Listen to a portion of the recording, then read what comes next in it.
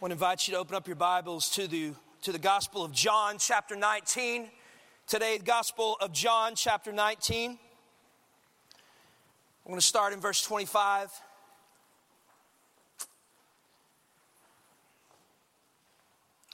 We're continuing our series that we're calling the 7 sayings of Jesus on the cross. And if you've been here the last couple weeks, you know that Jesus hung on the cross for 6 hours. And during the course of him hanging on the cross for 6 hours, he made 7 statements, only 7. These 7 statements are the dying words of Jesus, and each one of those 7 statements has significance. They have meaning, and they teach us something about the heart of God, right? Now, 2 weeks ago, we saw that Jesus looked down at the people that were crucifying him, and he looks at them and he says, "Father, forgive them, for they know not what they're doing." And we talked about how even in the midst of Jesus being unjustly wronged, that he was able to pour out forgiveness, and we get that example through him. And last week we talked about the interaction. We looked at the interaction between Jesus and the 2 criminals on the cross. And we see the guy that was on Jesus' left, and to his dying breath, he hurls abuse at Jesus and rejects Jesus. And yet the guy on the right confesses his sin, confesses that Jesus is righteous, and then cries out to Jesus to save him. And then Jesus makes the statement, "Today, you will be with me in paradise." Now today we're going to look at the 3rd saying of Jesus on the cross. Let's read it together. John chapter 19, verse 25. But standing by the cross of Jesus were his mother and his mother's sister, Mary, the wife of Clopas, and Mary Magdalene. Obviously, Mary was a popular name back then. John 19:26, it says, when Jesus saw his mother and his disciples whom he loved, or the disciple whom he loved, standing nearby, that was John, he said to his mother, "Woman, behold your son." And then he said to the disciple, "Behold your mother." And this key point there, last part, he said, from that hour the disciple took her into his own home. And so Jesus being crucified, he's just said to the criminal on his right, "Today you're going to be with me in paradise." Scripture says he looks down, he sees his mother, and he sees the disciple whom Jesus loved, John, who was the only disciple who hadn't taken off. And he looks at Mary and he says, "Woman, behold your son. John is now your son. And John, this is now your mother." It said from that moment forward, Mary went to live with John, and he stayed in her house the rest of her life. John took care of his Jesus' mother until the day that she died. Now, honestly, guys, this is one of those verses that over the years I've never paid much attention to. In my preaching and in my study, I've always kind of cruised past this story right here, because at first glance it seems like that it doesn't really compare to some of the more weighty statements that Jesus makes on the cross. I mean, when you look at it and just at first glance compare it to statements like, "Father, why have you forsaken me?" And "it is finished."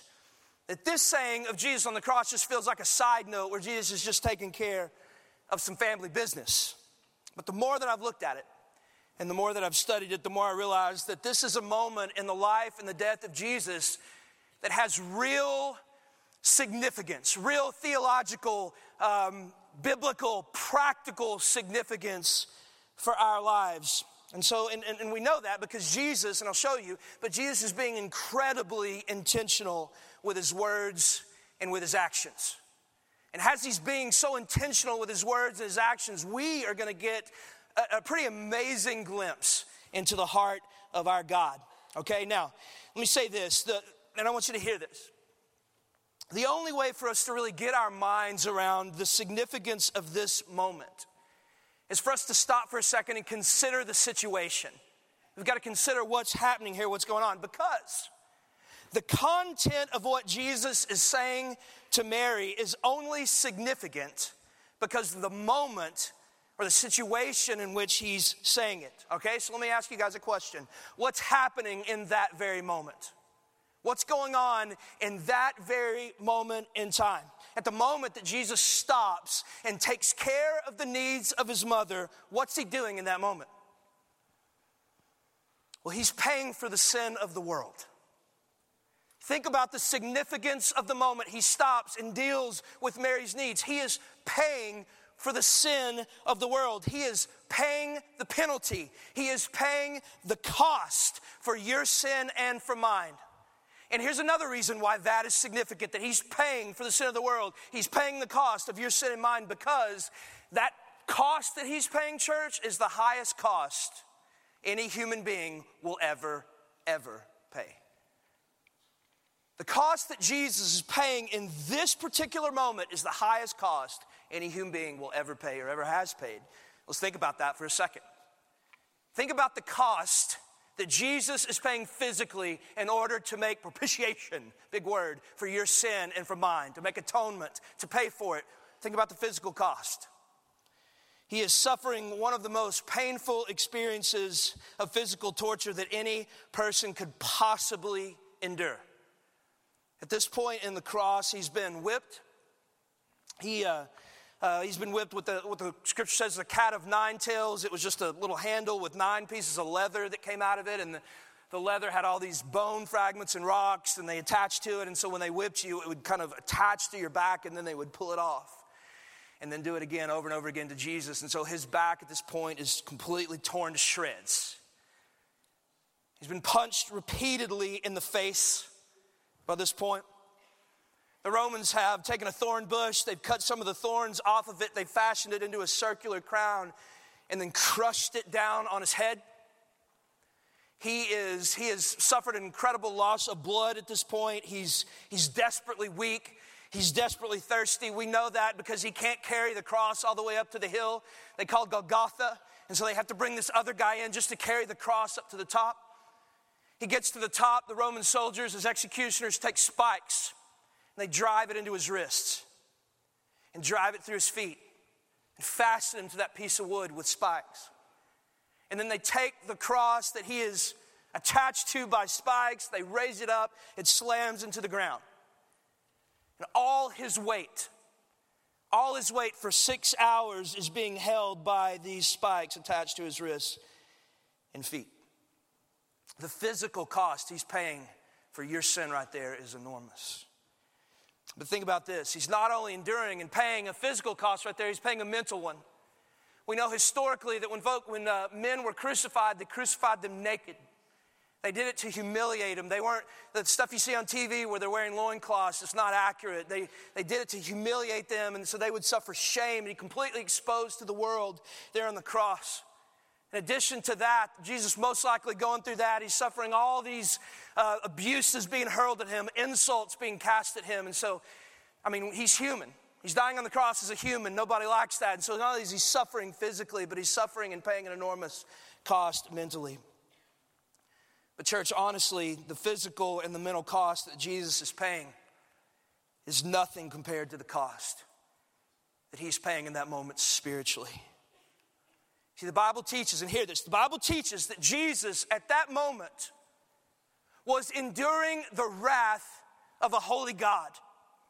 That Jesus, as he hung on the cross, was receiving the wrath of God. God, a holy, righteous, all-powerful God, was pouring out his wrath on Jesus so that you and I would not have to. And church, why is that a big deal? Why is that a massive cost that Jesus must pay to drink the full cup of the wrath of God for your sin and my sin? And here's the answer. Because what the scripture teaches us is that Jesus has existed eternally with the Father. That Jesus has existed in a perfect, loving, holy, sinless, perfected, loving relationship with his Father. Their relationship was perfectly sinless. No sin existed between the Father and the Son forever, and that's what made it perfect. Okay? And so, as they forever and ever and ever and ever and ever are existing in this perfect fellowship, everything's been amazing between the two of them until this moment. And in this moment on the cross, for the first time in eternity, something entered into their relationship that had never been there before. It was sin. Sin entered into the relationship between the Father and the Son.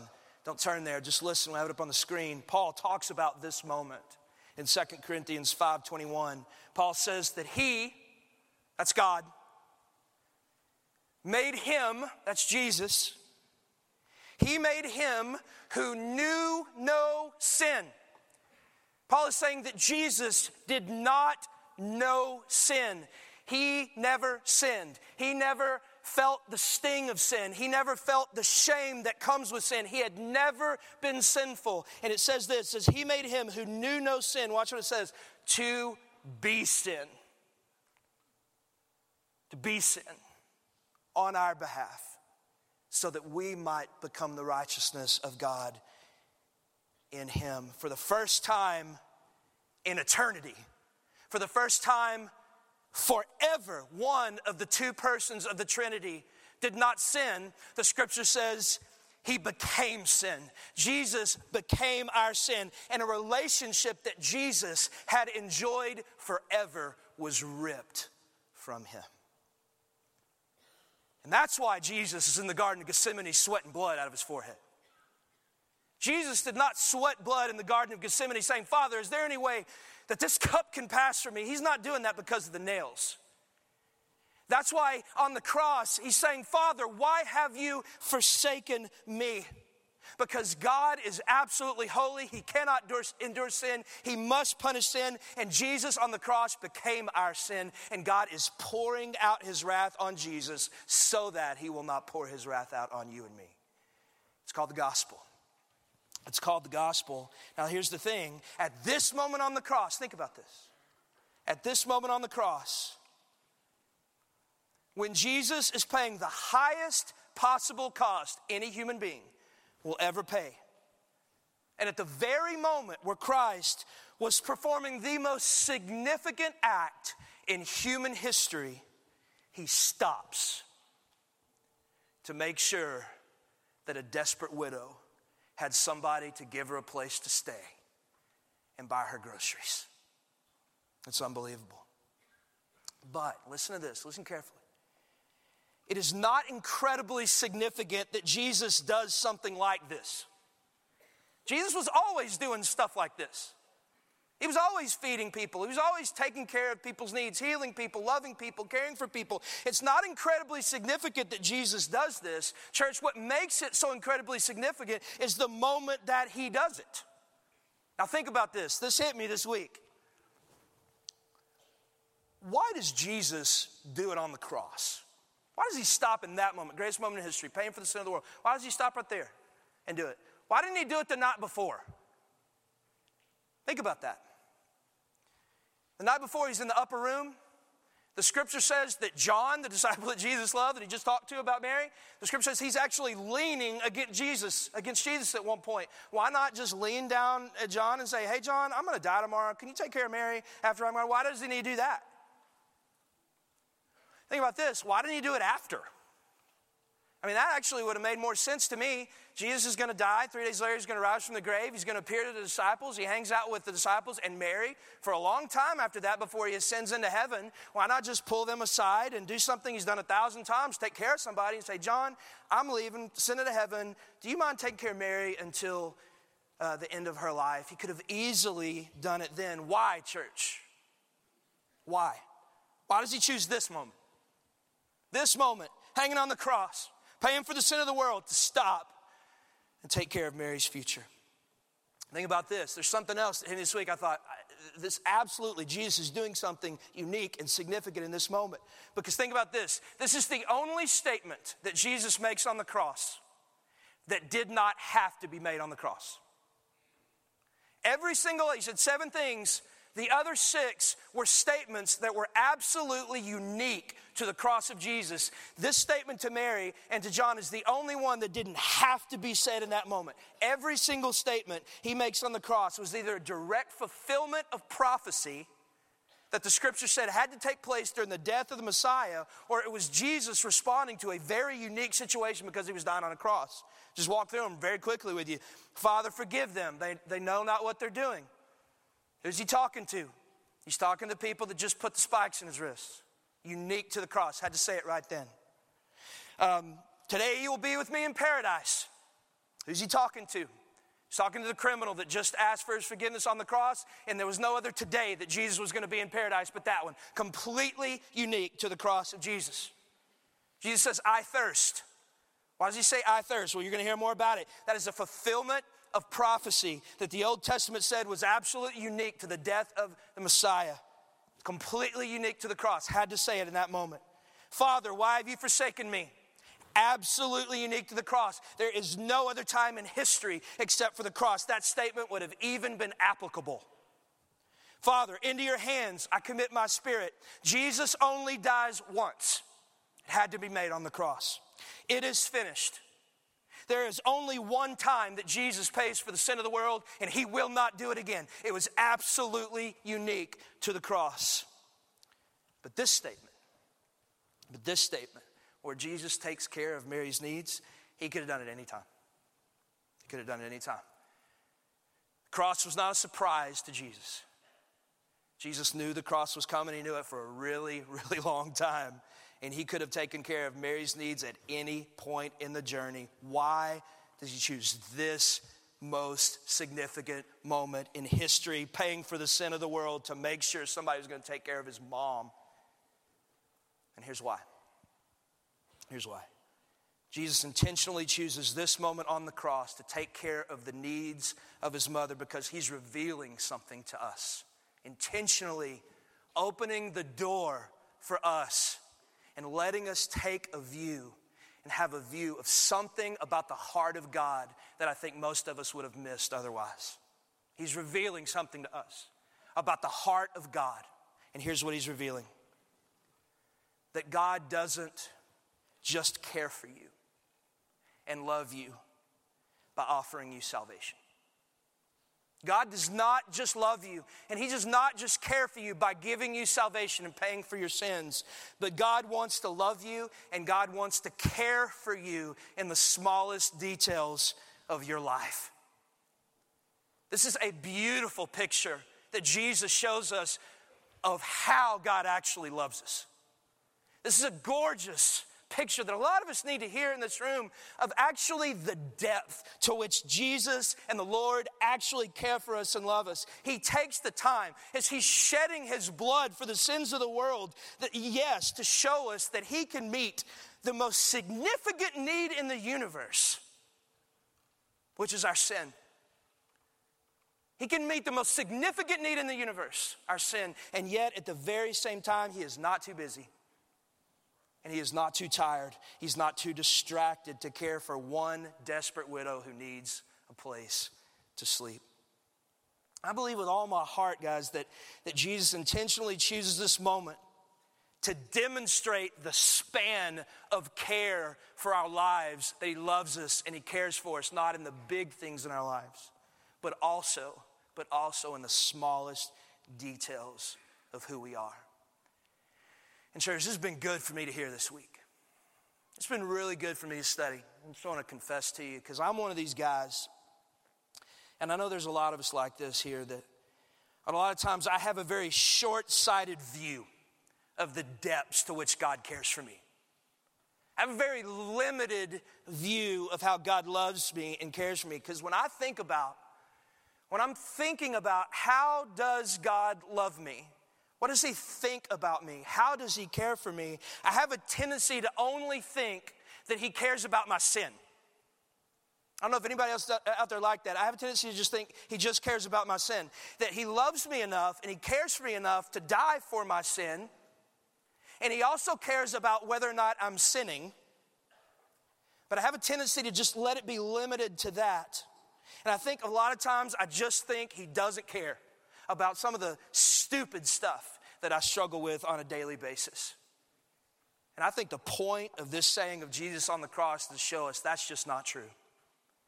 The point of this saying of Jesus on the cross is to show us that God does not just love you as a Savior that wants to take away your sin, but that God loves you as a Father. God loves you as a Father that wants to care for you the way a good father would a daughter or a son. That God doesn't just love you as a Savior that wants to take away your sin, but that God loves you the way that a good husband would care for and pursue and love and cherish his wife. It shows us that God doesn't want to just care for you and love you as a Savior that takes away your sin, but He wants to love you and care for you as a friend that the Scripture says will walk with you closer than a brother. This story shows us that God doesn't want to just love you and care for you as a Savior that takes away your sin, but He loves you and cares for you the way a dying son would care for his widowed mother. And so I just want to ask you, get you to think about this personally. Is this your view of God, that He's too busy or He's too preoccupied with the redemption of the world to care about the stuff that's bringing you pain right now? Do you have these minor details of your life that you would never bring and talked about or prayed about to God or throw them upon Him because you just think at the end of the day He doesn't care? Listen, say it one last time. Jesus did not have to say this on the cross. He didn't have to do it, but He took the time when paying for the sins of the world to care for the ordinary, mundane, everyday sins or everyday needs of a person that He loved. And I think this glimpse into the heart of God that Jesus shows us on the cross is probably what Peter's referring to in 1 Peter chapter 5, verse 6. Watch this. Very interesting verse here. 1 Peter 5, 6. Peter starts off this thought and he says, therefore humble yourself under the mighty hand of God. Humble yourself under the mighty hand of God, that He may exalt you at the proper time. And if you were to just stop right there and only read that verse, you would think, well, Peter's talking about God is big and He's mighty and He's got this big hand and we're just supposed to submit to that, which we are. But God is this big, awesome thing, doesn't have time for us. But then watch what He says in the very next verse. Therefore, humble yourselves under the mighty hand of God, that He may exalt you in the proper time. Verse 7, casting all your anxiety on Him, because He cares for you. Cast all your anxiety, your cares upon Him. You cast. Word means throw, let go of, hurl, toss. Cast all your cares upon Him. Let them go. All your cares. Why? Because He took away your sin? Yeah. Because He cares for you. Some of you in the room are sick today. And the span of your sickness goes all the way from cancer to you got a cough. And I think a lot of us, when we go through stuff like that, it just feels wrong to us to cry out to God in the little stuff. I had the flu several weeks ago, and it was the worst flu I think I've ever had. I was sick for like 3 weeks. And I just got sick of being sick. Anybody ever been there? You've been sick for so long. I'm so sick of being sick. And about 2.5 weeks into the deal, I wish I would have done this earlier, but I cried out to God. I was like, God, could you please just heal me of this stupid flu? I'm sick of being sick. And I immediately began to feel guilty. And this guilt just came over me because I thought, I just asked God to heal me of the flu, and my friend just died in a foreign land for the sake of the gospel. My friend just got shot because he left America and went to tell people about Jesus. And I'm asking God to heal me of the flu. And it just felt ridiculous to come to a God who deals in the salvation of unreached people groups, to come to Him about some little sickness that I was going to get over in a few days. Some of you in this room are lonely. A room this size, you're lonely. You're lonely and you're tired of being lonely. And you're lonely in marriage. You're lonely because you're not married. And it just feels so vain to come to the Lord and talk to Him about that and cast that care upon Him, because you know the Bible, and you know in the Bible it says you're supposed to be satisfied completely in Him. So it just feels ridiculous to come to God and go, God, I'm lonely and I'm tired of being lonely. But if there's anything the Scripture teaches us, is that God cares for that kind of stuff. God cares about the flu. God cares about our sickness. God cares about our loneliness. And the Scripture doesn't say He just doesn't care about it, but we're actually supposed to take that and throw it and cast it upon Him. I was thinking this week of just some of the stuff that I personally think it's so goofy to talk to God about. And I'm not trying to be funny here. I'm really not.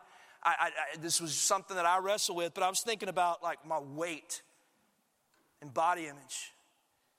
There's a lot of us that just wrestle with that.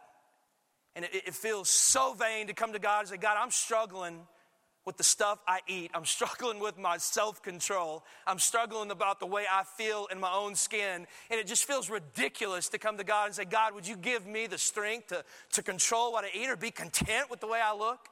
And what this scripture says is that God cares about all that stuff.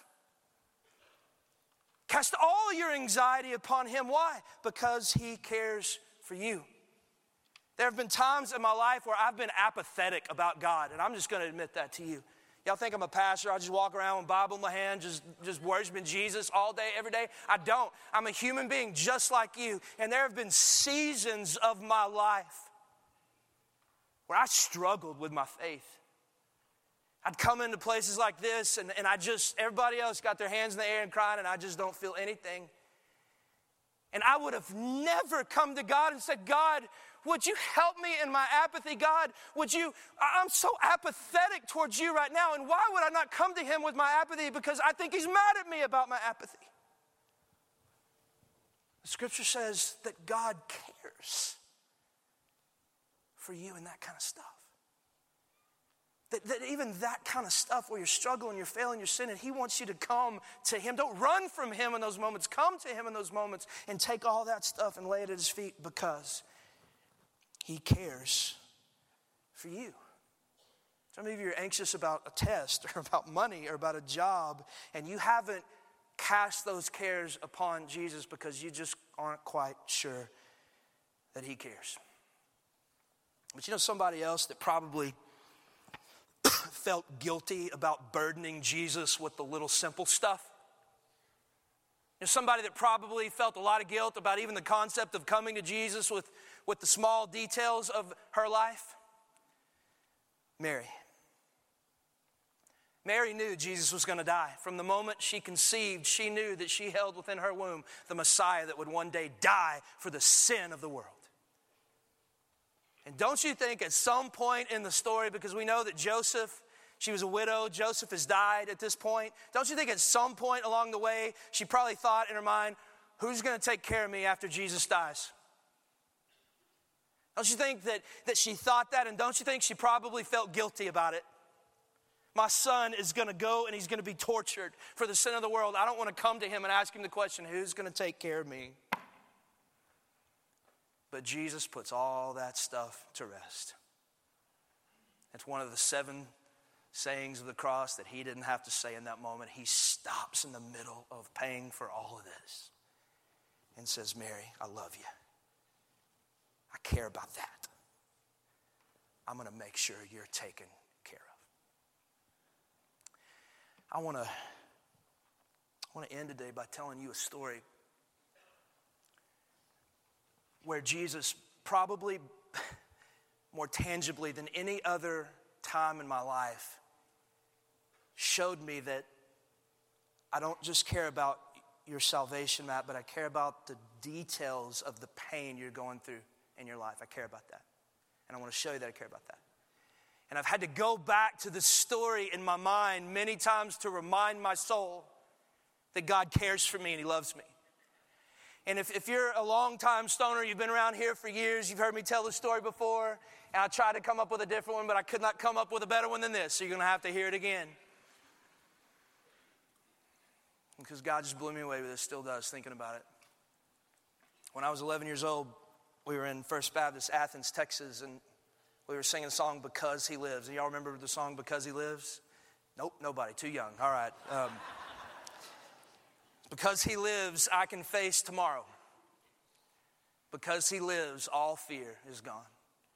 And because I know, that He holds the future, that life is worth the living just because He lives. And I don't know why I remember this. This just stuck out in my memory. I was 11. My mom leans over to me at the end of the song and she says, when I die, I want you to bury me in a red dress. And I want you to play that song in my funeral. And I remembered it. And when my mom died, my mom and I were very close. Loved my mother. And she was amazing. She loved Jesus. When she died, we buried her in a red dress, and that was the last song that we sang before we put her in the ground. And a few weeks later, after we buried her, I went on a mission trip to Belize with, I don't even remember the group I was with. And one night we were doing worship after we had worked all day, and it was about 10:30 at night. It was late, and one of the indigenous pastors that was with us said, "Hey, I'm thinking about going evangelizing tonight. Does anybody want to go with me?" And I remember looking at my watch and going, "I'm in." So I go with him, and we go out, and we drive out into the jungle, the middle of the jungle in the middle of the night. And when you think jungle, that's it, jungle, right? And we go to this village, and there's these grass huts. When you think about grass huts, that's what it looked like, grass huts. There's no electricity. There's one fire that's kind of burning out, and there's this fork in the road, and there's like a village down there a few hundred yards, and a village down there a few hundred yards. And he says, "Okay, here's what we're going to do, Matt. I'm going to the left, you go to the right. All right, I'll see you in about an hour." I'm like, "What?" We're in a jungle, man, in the middle of the night. I was envisioning me going with you, but I didn't want to look weak or whatever, so I just took off, and it was ridiculous because it's 11 by this point, and I'm knocking like on the bamboo of the grass huts or whatever, and people are looking at me, and I'm like, "Do you want to talk about Jesus?" Can I share? And they're, "What?" And they just think I'm ridiculous and stupid, and nothing happens, nothing whatsoever. They're just looking at me like I'm crazy. And so finally I give up, and I walk back to the car, and I'm waiting for this guy to come back, and I sit down on a log. True, everything I'm about to say is true before Jesus, and I'm sitting there, and I'm kind of dejected, and all of a sudden this little kid just comes walking up to me, and he stands there, and I don't know how old he was, he was 10, 11, 12, something like that, and he looked at me and he said, in broken English, he said, "I heard that you were walking around telling people about Jesus, and I want to hear about Jesus." And I was like, "All right, God, this is easy, right?" So I sit there and I just start sharing the gospel with him, and the kid, long story short, he's just trusting Jesus right there in the jungle.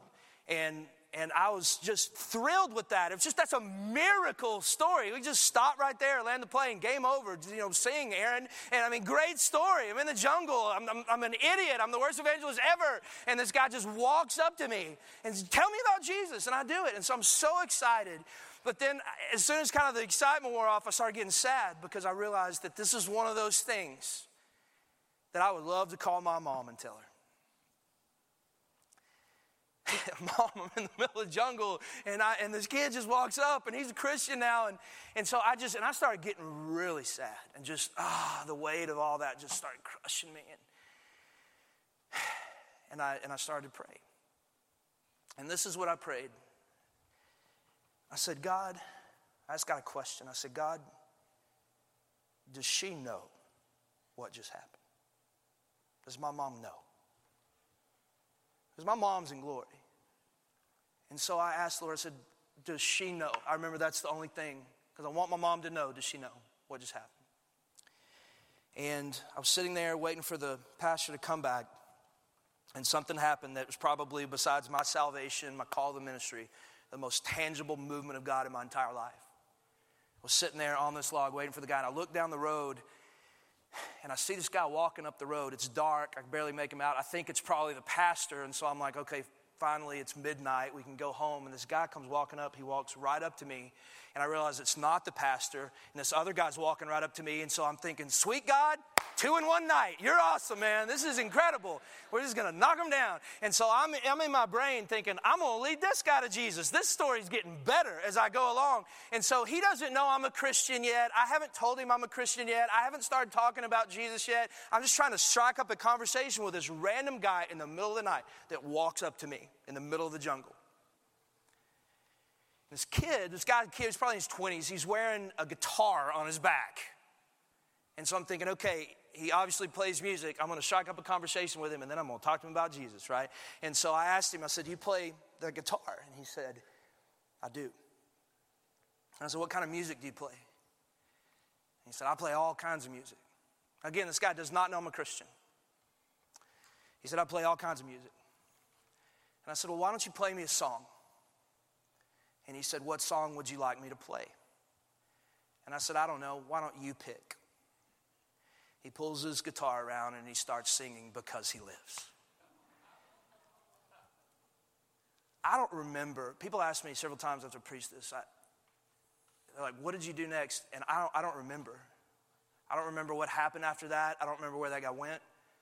I have no memory of it because as soon as he started playing that song, I absolutely lost it. I lost it. Of all the millions of songs he could play, he didn't know as a Christian, he picked that one after I had just asked the Lord, God, does she know? If you think that's a coincidence, you're nuts. It's not a coincidence. What kind of a God does that? What kind of a God that doesn't just concern himself with the salvation of souls in the middle of the night in a jungle? What kind of God would not just concern himself with that, but he would move heaven and earth just to take a moment in the middle of heaven and hell to minister in a really small way to a young guy that was sad because he lost his mom? What kind of God does that? Our God does. Our God does. The kind of God that stops in the middle of paying the highest cost any person would ever pay to take care of his mom. So the application today is very simple. It's very simple. What do we do with this truth? Simple. Cast all your cares on him because he cares for you. Let's pray.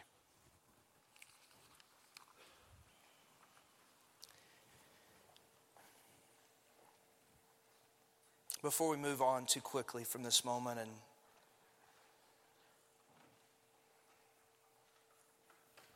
start getting ready for Super Bowl parties,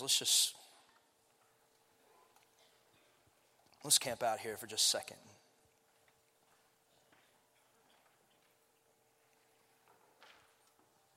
With your head bowed and your eyes closed, I just want to think about for just a second, is there anything in your life that you need right now to let go of? You've been holding on because at the end of the day, you struggle with really believing God cares about that kind of stuff. I wonder if this morning you could just kind of take that and place it at the foot of the cross, where a God who pays for the sins of the world takes care of needs, cares for us.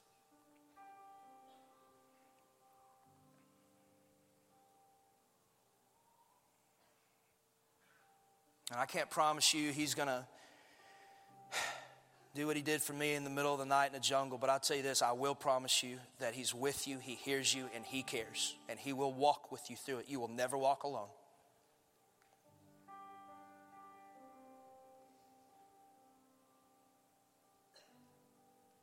And one day when you're with him, it'll all make sense. I promise you.